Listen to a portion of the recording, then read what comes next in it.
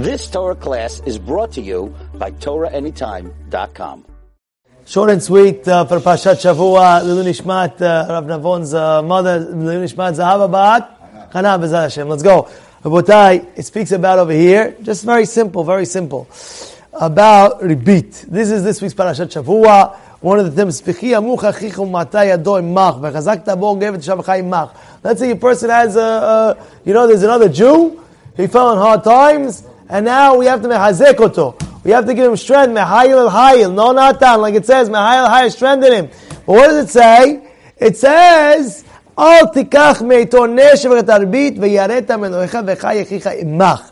He says, just be careful. What be careful? Be careful not to take what?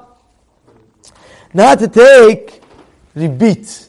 Don't take interest. Because now you see a guy, he's desperate. He needs some money. So you say to the guy, okay, listen, I can take my money and I can invest it in something else. But I'll lend you the money, but what? You gotta give me action, you gotta give me some more money on top of that. So Torah goes out of its way and says, Asud, you can't. Why? Me'azek oto. You should just know, this is a very interesting, that it's in the same Parashat Shavua as Shemitah. Shemitah and Ribit is in the same Parashat Shavua. What is it? Shemitah is in the beginning of this week's Parashat Shavua. Ribit is towards the end of this week's Parashat Shavua. And what's the connection? The connection is very simple. The Sefer Chinuch says, what's the reason why we have the mitzvah of Shemitah? Says, of course, because Hashem says we have to keep. He brings in Yan to show you the land is Hashem's. And even though you're doing this, you're doing that, you're doing this, a million things, at the end of the day, you don't own it. What do you mean? I got it from my father, my grandfather, my great-grandfather, how they have established in 1846, 150 years in business, I got it from my great. Kadosh Baruch Hu says, listen, it's my land. In order for you to remember that it's my land, we're going to put you what? Laws on the land. But what do you mean? It's mine. It's not yours. So by the 7th year, what do? Stop completely. No work. What do you mean, my land? It's not your land. You don't own your land. It's Hashem's land. The end of the Parashat Shavua speaks about what? Ribit. What are you trying to say? It's saying, and also, not only the land is not your land, your money is not your money either. Why is it your money either? Because I'll prove to you. You have all this money. Now you want to lend it out. So what do you have to do? You have to understand, once you're lending it out, what do? There's an inyan of what? Of no charging interest. What do you mean? Why can I charge interest? It's my money. I can do what I want with my money. No. Even your money is not yours.